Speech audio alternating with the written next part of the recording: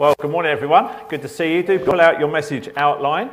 As we're in this series of messages, we're in part 5 of this 6-week series of messages called 40 Days in the Word. It's part of our spiritual growth campaign, as you should know by now. And we're working our way through a number of different things as we're thinking about what it is to get into Scripture. Now, this morning, we're going to be looking at really how do we understand the meaning of a text, a particular Bible text. And regardless of the kind of study that you do, you always come back to 4 main category questions: observation, interpretation, correlation, and application. The first is observation, and what you simply do is you ask, what does it say? And you write down specifically what it says. As you read it, as you look at it, you look at what it says. Then you go to interpretation, and you ask the question, well, what does it mean? The Bible means what it means, and we'll talk a bit more about that today. Then you go to correlation. This is where you ask, well, what does it say in other verses in the Bible that will help to explain this particular verse that I'm looking at? Because the best Bible commentary is the Bible itself. And when you don't understand a particular passage, you look at what other verses say to help you understand it. That's called correlation. It's connecting verses together. And then the 4th step in Bible study is application. That is, what am I going to do about it? You see, as I've been saying all the way through this series, the Bible wasn't simply given to us just to kind of increase our knowledge. The Bible is given to us to change our lives. And so every time we read Scripture, we should be saying, well, what does this mean to me? How do I apply this to my life? Now today, we're going to look at interpretation and correlation. How do I understand the meaning of a text or a Bible passage? And we're going to use as a model a passage where Jesus gets very personal in John 15 that was read a moment or so ago. And I'm going to show you what it means and what it doesn't mean and how to model getting the right meaning of a particular passage in the Bible. See, the Bible teaches that God expects us to be faithful. And not only faithful, God expects you to be fruitful. Fruitfulness, or bearing fruit, is one of the major themes of the New Testament. You see it there time and time again. And one of the key passages on this is this one that we're going to look at today in John 15. Now, what I want us to do is to focus primarily on this concept of fruit. But I also want to show you a verse that can be misinterpreted. John 15 is one of the most misinterpreted passages in the entire Bible. And if you ignore the rule of interpretation, you will get this wrong. You've heard people say, perhaps when you've been in conversation with people, when you're chatting to people about the Bible, and they will say this, maybe if you're talking about the Bible and discussing it, they will say to you, maybe, well, that's just your interpretation. As if you can have interpretation, and I can have interpretation, and someone else can have an interpretation, and they are all equally valid. That is not true. Each verse in the Bible has only one meaning. Now, it may have multiple applications, but it has only one interpretation.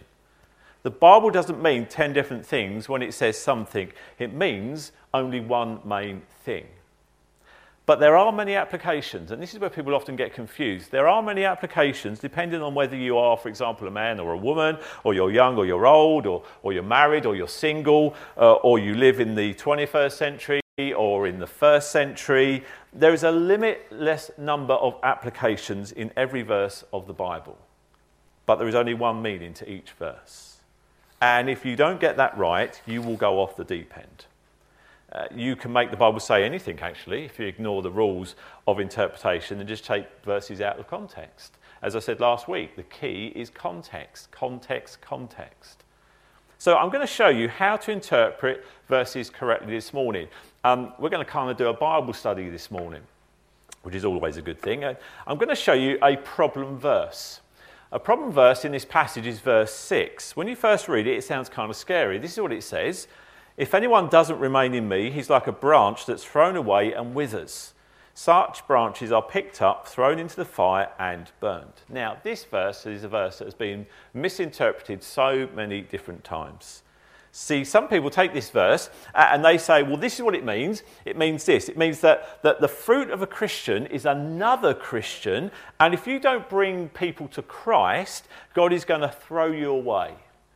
In fact, you're going to lose your salvation. In fact, it is possible to sin so much that you can lose your salvation and then you're going to burn in the fires of hell.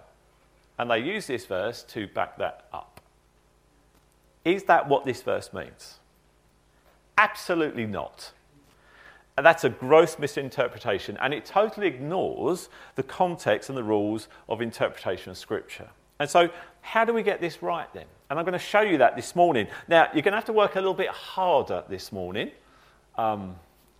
Oh dear. Anyway, we can do this. It'll be worth it. Now, if you've got a Bible, I encourage you to open your Bibles to John 15. We're going to move around a few chapters, actually. There are some verses on the outline, but not all of them. So we're going to focus in on John 15, particularly, but around that. So let's look at this and see what we can deal with this and how we study this. Here's the first principle. You consider the historical context.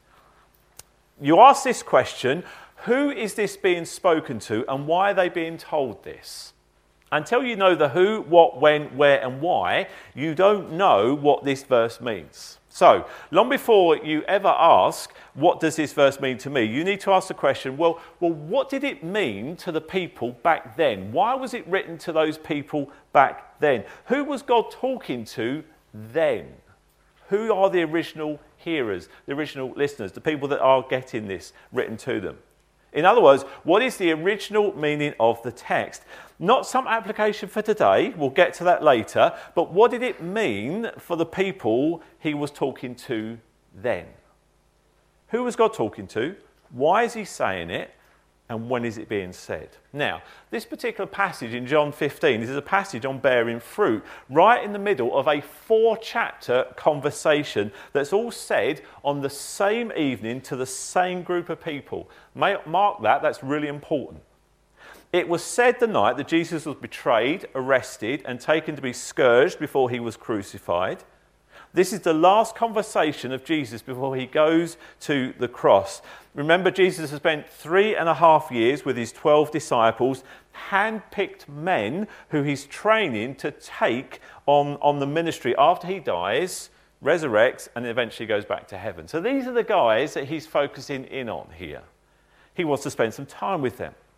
And so what he does, he takes them to a very private place for a private conversation. And what he's saying here, it's not to a vast crowd. Remember, Jesus spoke to thousands at times in different places and to many people in different crowds. This is not to a huge crowd. No, he is speaking to a small group, his disciples. What he's saying here is to his most trusted followers, the people he loves the deepest, because they have been with him, they have spent their lives with him over these past 3.5 years of his public ministry. And in John 13, 14, 15 and 16, what we have is one extended conversation that all happens on the same night to the very same guys. Then in John 17, Jesus prays for them, and then he is arrested, and then he is crucified. So to understand chapter 15, you've got to go back to chapter 13. To understand the context means to look at the verses before and after the verse you are in fact studying in particular. You don't just pull it out of context. And I want to spend a little bit of time to take you through what happened before and after, and up to the point where Jesus talks about bearing fruit. So we're going to go back to chapter 13, because remember, these are Jesus' farewell instructions. And when somebody is saying their last words before they die, you listen to those words. And what Jesus is going to talk about in this conversation is the most important thing that he wants us to understand. Because if there was anything more important, well, he'd be talking about it, wouldn't he? So Jesus takes the disciples to a private room called the Upper Room. There they observe the Passover, which becomes the Last Supper or communion, which we now practice today. Here's John 13, verses 1 through 5. It was just before the Passover feast. Jesus knew that the time had come for him to leave this world and to go to the Father. In other words, he knows that he's going to die on the cross. He's told them that many times, incidentally, so he knows. That's why he's here. He knows all of that. Having loved his own who were in the world, and now he's talking about the disciples, he now showed them the full extent of his love. So what he's going to say in chapters 13, 14, 15 and 16 is going to show the full extent of God's love for them and for us. The evening meal was being served, and the devil had already prompted Judas Iscariot, son of Simon, to betray Jesus. Jesus knew that the Father had put all things under his power, and that he had come from God and was returning to God. So he got up from the meal, took off his outer clothing, and wrapped a towel around his waist. After that, he poured water into a basin and began to wash his disciples' feet, drying them with the towel that was wrapped around him. Now, Jesus knows who he is, so he's now going to perform an act of service to the disciples that's going to blow their minds. And by the way, you can't serve people until you know who you are. The number one thing that keeps you from serving other people is insecurity, because you don't want to be treated like a servant, because you're not secure in yourself. Jesus knew who he was. He is God. So he says... He does this lowly act of foot washing. Now, in those days, they wore sandals, as you know, so their feet got dirty every day. And it was a common custom that whenever you went to somebody's house for dinner, the first thing you did was that you would wash your guests' feet. Because when you had a meal, you didn't kind of sit upright, you reclined. And feet were rather prominent during the meal times, so you kind of wanted nice, fragrant feet, wouldn't you, really? So this is a big thing, really, and this was always done by the servants. And Jesus, a guest of honour, as it were, he does the unexpected. The King of Kings, the Lord of Lords, the creator of the universe, wraps a towel around himself and begins to wash the feet of the disciples, who previously, incidentally, had been arguing amongst each other about who was going to be the greatest in the kingdom of God. But they felt a little bit awkward at that point, don't you think? Because they cannot believe what's going on here. He is serving them like the lowliest servant. Verse 6, he came to Simon Peter, who said to him, "Lord, are you going to wash my feet?" In other words, no way. Jesus replied, "You do not realise now what I'm doing, but later you will understand." And by the way, you don't understand what Jesus is doing in your life right now, but you will understand later. Rarely do you know and understand what God is doing in your life when he's doing it. It's usually when you look back and you reflect and you look back in hindsight and you go, yeah, now I see what God was doing there. I didn't know at the time, I didn't understand. In fact, I perhaps didn't even like it. But now I see that God was in that circumstance. I understand what God was doing then and to me. Jesus says, "Peter, you don't know what I'm doing. You don't know what I'm doing right now, but later you will understand it, trust me." "No," said Peter, "you shall never wash my feet." By the way, that is a contradiction, isn't it? You can't say no and Lord in the same sentence. He's either Lord and you say yes, or you say no and he's not your Lord. Jesus answered, "Unless I wash you, you have no part with me." "Then, Lord," Simon Peter replied, "not just my feet, but my hands and my head as well." First of all, it's no way, and now it's everything, isn't it? I mean, he's an all or nothing guy, isn't he, is our Peter? And he's like, "Yeah, give me a complete bath, Lord. Let's go." Verse 10, Jesus answered, "A person who has had a bath needs only to wash his feet. His whole body is clean. And you are clean, though not every one of you." For he knew who was going to betray him, and that was why he said not every one was clean. Now remember, Judas, he's still in the room at this point. Jesus goes, you're clean, but not all of you, because he knows Judas is still there, who is about to betray him. Later, Jesus says to Judas, "Whatever you've got to do, go do it." And Judas leaves. And then later, actually, in chapter 15, he says, "Now you're all clean." Why? Well, because Judas wasn't with them anymore.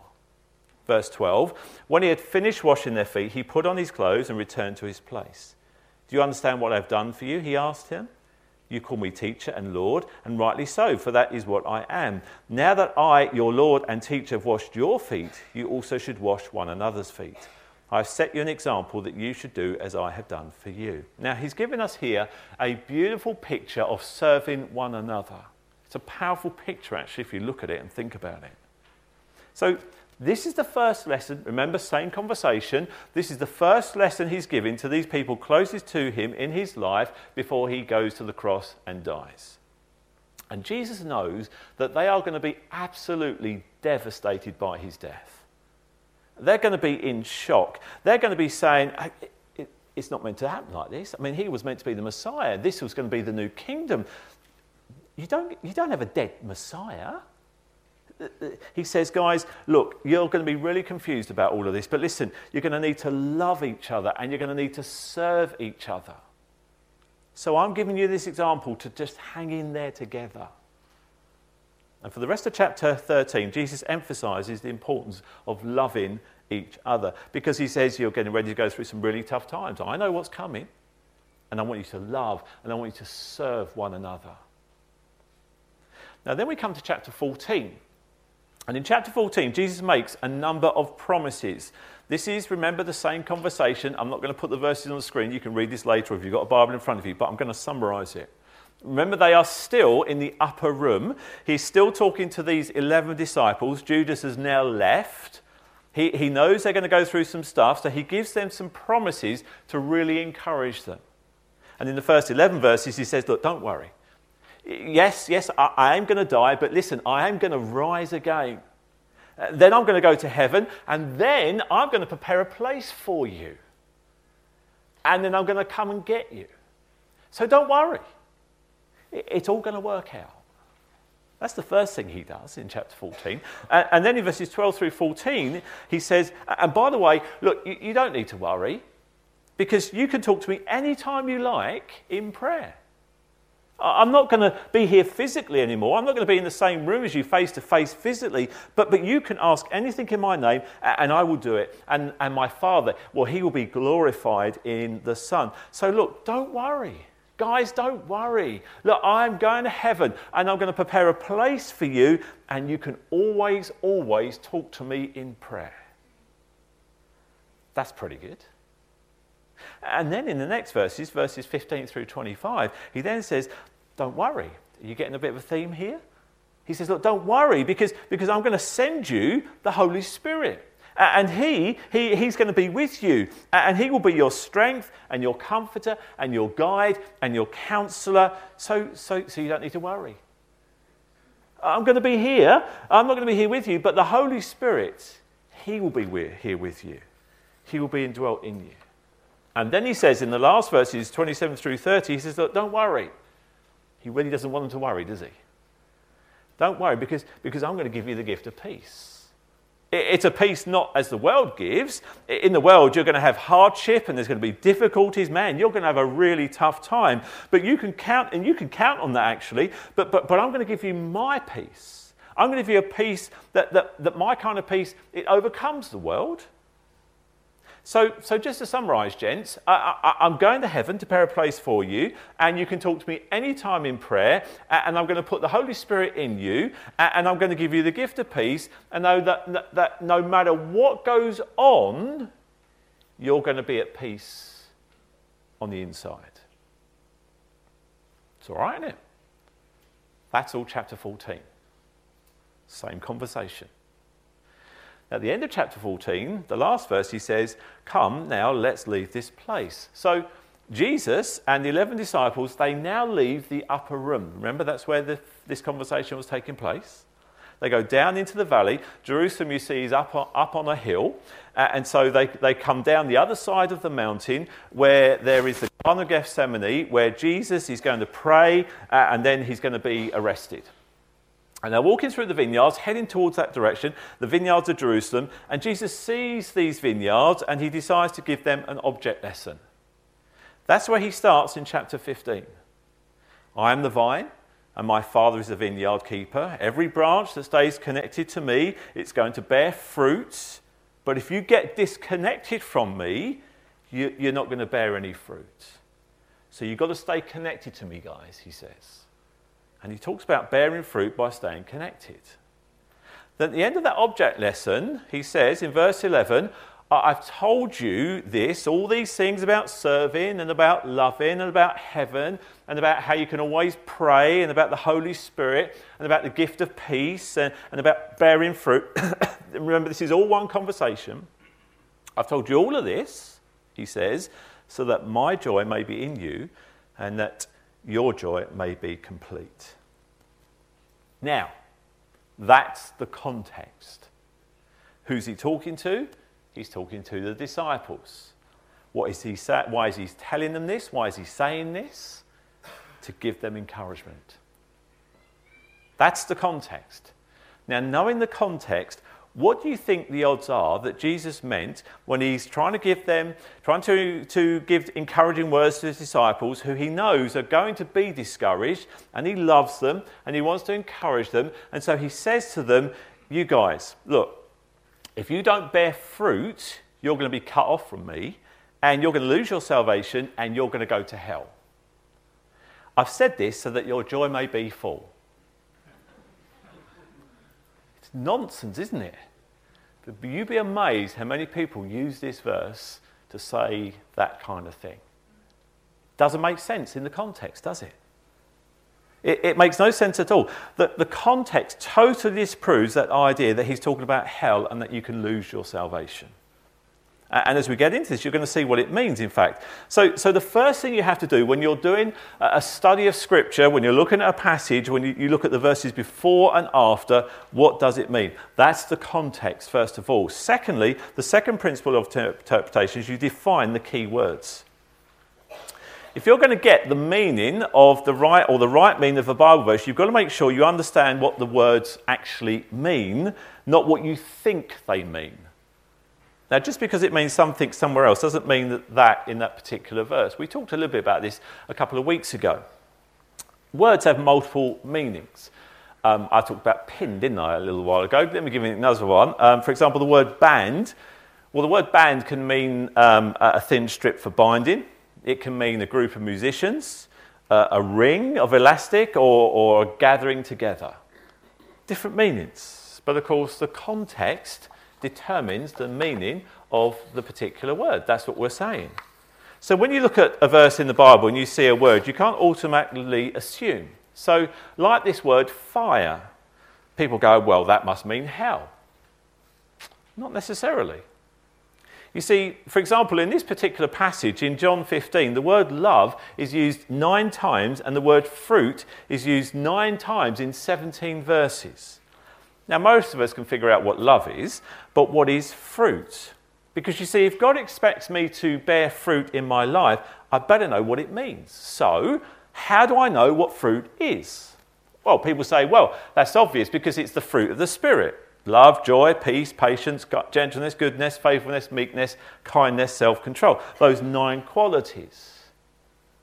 Well, not automatically. You see, the word fruit is used 45 times in the New Testament.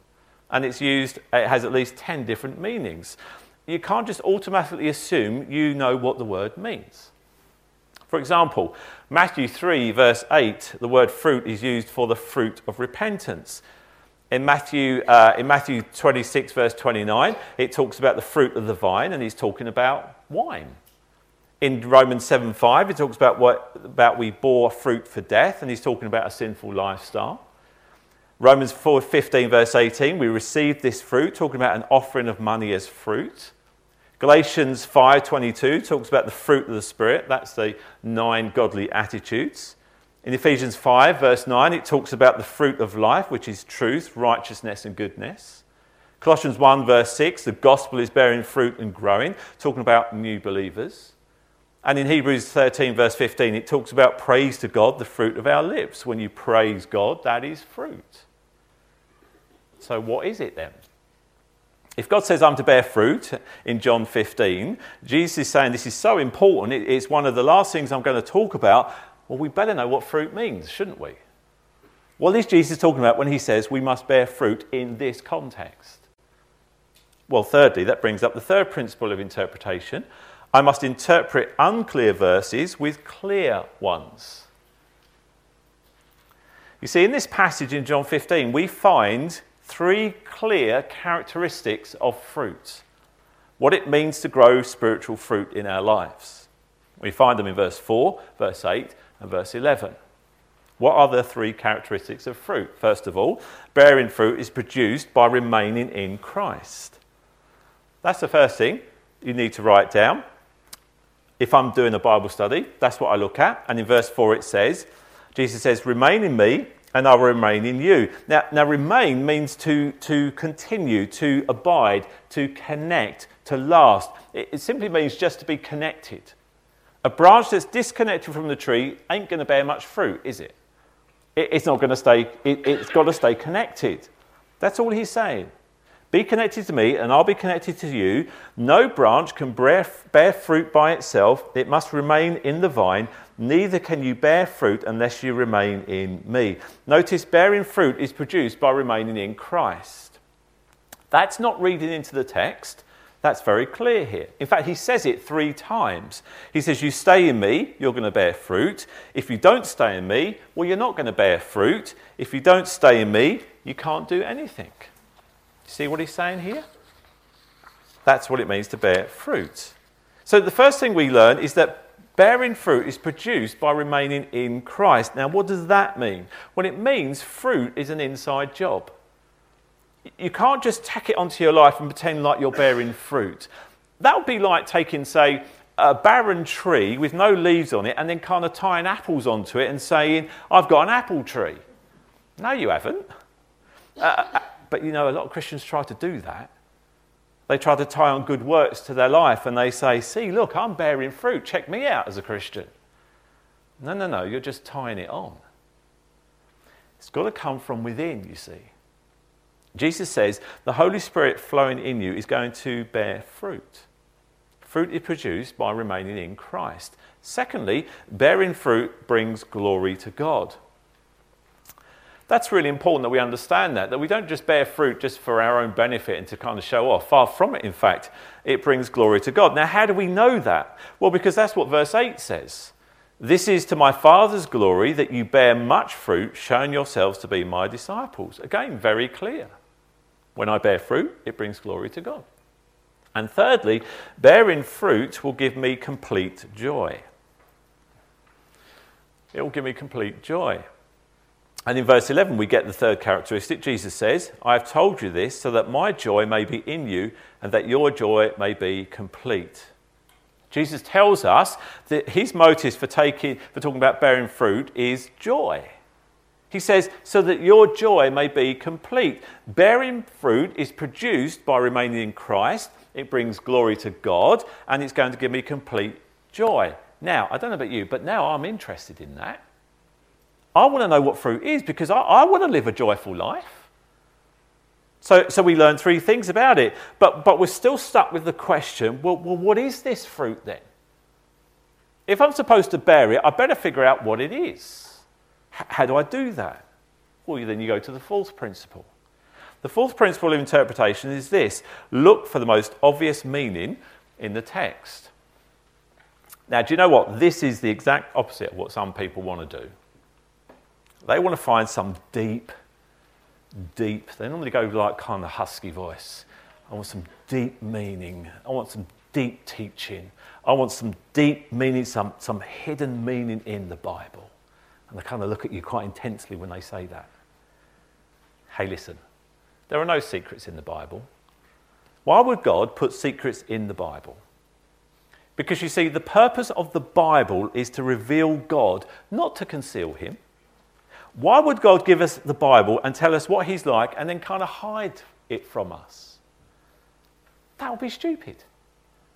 There's nothing hidden in the Bible. It's just there. It's obvious if you look for it.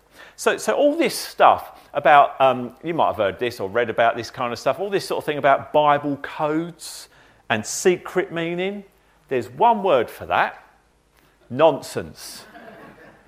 It's absolute nonsense. There are no secrets in the Bible, no secret code, no secret formula, no hidden message. God doesn't play games with us. He gave us the Bible to reveal himself to us. In fact, if you've ever read a verse in the Bible and you come up with an interpretation that nobody else has ever seen, one thing is really simple: you are wrong. Because God, for 2,000 years, has been speaking to his church. If it's new, it ain't correct. Because if it's truth, it's been around forever. So you look for the obvious meaning. So what is the obvious meaning about verse 6, our problem verse? Let me read it to you again. Here it is, the problem verse. If anyone does not remain in me, he's thrown aside like a branch and he withers, and they gather them and throw them into the fire and they are burned. Now remember, he's walking through a vineyard. Remember, this is all one conversation. Here's the point. A fruitless fruit tree has lost its purpose. The purpose of a fruit tree is to bear fruit. If it doesn't bear fruit, it is not fulfilling its purpose. So he says, what good is a fruitless fruit tree? Nothing, unless you use it for firewood and then you get some value out of it. He's not talking about going to hell. He certainly won't be talking about going to hell saying, I've said all these things to make you happy. It doesn't fit. And when you take it out of its context, it's an excuse to make up anything you want. So what you do is you let the text speak for itself, and then when you let the text speak for itself, the meaning becomes obvious. So let's just go back to the text. Look at verse 7. Look what it says. Jesus says, if you remain in me and my words remain in you, ask whatever you wish and it will be given you. What is he talking about here? He's talking about prayer. So 3 things. First of all, remaining in Christ, being connected to Christ, produces answered prayers. Have you ever thought about the fact that prayer can do anything that God can do? So why not ask him for big prayers?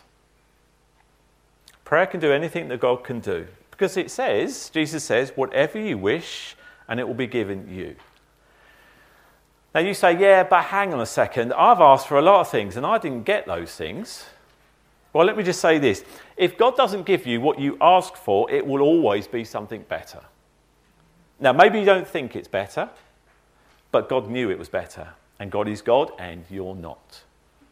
God will never give you something worse than you've asked for. He will always give you something better than you've asked for, even if you don't realise that. And so when you pray, don't ask God what you think is good for you. Say, God, I want you to give me what you think is good for me, because you know what I need more than I do. So remaining in Christ produces answered prayer. Secondly, answered prayer brings glory to God. Again, very similar, isn't it? Remember, this is the same conversation, same 11 guys Jesus is speaking to. John 14:13, I will do whatever you ask. There's that phrase again. In my name, so that the Son may bring glory to the Father. You may ask me for anything in my name, and I will do it. Jesus says, if you ask anything in my name, and then I will give it to you if it brings glory to the Father. Why? Because it shows how loving God is. What do you need to be asking God for in your life? Jesus says, ask anything in my name. It will bring glory to God. It will cause you to remain connected to me. And then thirdly, answered prayer gives me complete joy. Now you see how this is similar? John 16:24, same conversation, same group of guys. Jesus says, until now you have not asked for anything in my name. There's that phrase again.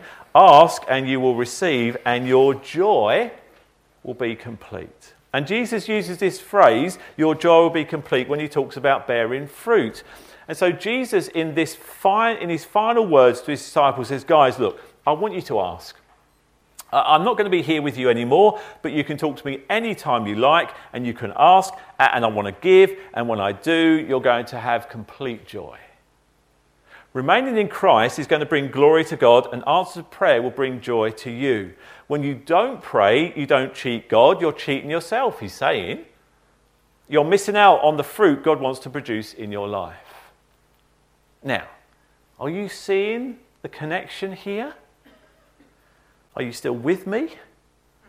You see, bearing fruit is produced by remaining in Christ. Bearing fruit brings glory to God. Bearing fruit gives me complete joy. And answered prayer comes from remaining in Christ. Answered prayer brings glory to God, and answered prayer gives me complete joy. You see the connection here? Just in case you missed it, Jesus mentions it one more time in John 15, verse 16. You did not choose me, but I chose you and appointed you to go and bear fruit, fruit that will last. Now, what's the first thing he talks about after he talks about fruit? Prayer. Then the Father will give you whatever you ask in my name. So looking at the context and letting the text speak for itself, you write this down. I bear fruit by asking in prayer. That's what he's talking about here. He's not talking about losing your salvation because you didn't win somebody to Christ. He's talking about fruit comes through prayer. All the other virtues in your life come through prayer. Prayer is a password to everything God wants to do in your life.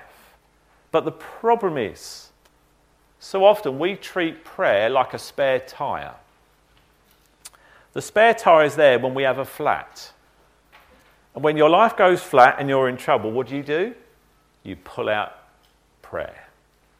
In fact, we say, do you know what? All we can do now is pray. Like, that must be really bad. It must be really bad if that's all we can do now. Like, prayer is the last resort. No, prayer should be the first thing we do. God doesn't want prayer to be seen as kind of like a spare tyre. He wants it to be the steering wheel for your life. It's where you get all the fruit in your life. Listen, if you are not praying, you have no fruit in your life, or very little fruit. You're just kind of hanging apples on the barren apple tree. It all comes through prayer. That's what Jesus is saying here. The more I pray, the more fruit I'm going to have. Now, a Bible study isn't a Bible study until you get the what am I going to do about it part. And let me just finish with this really quickly. There's the personal application. Notice what Jesus says in Matthew 7:24. It's the memory verse this week. Did you feel a bit stressed during that, by the way? Whew. It's great, though. Therefore, everyone who hears these words of mine and puts them into practice is like a wise man who built his house on the rock.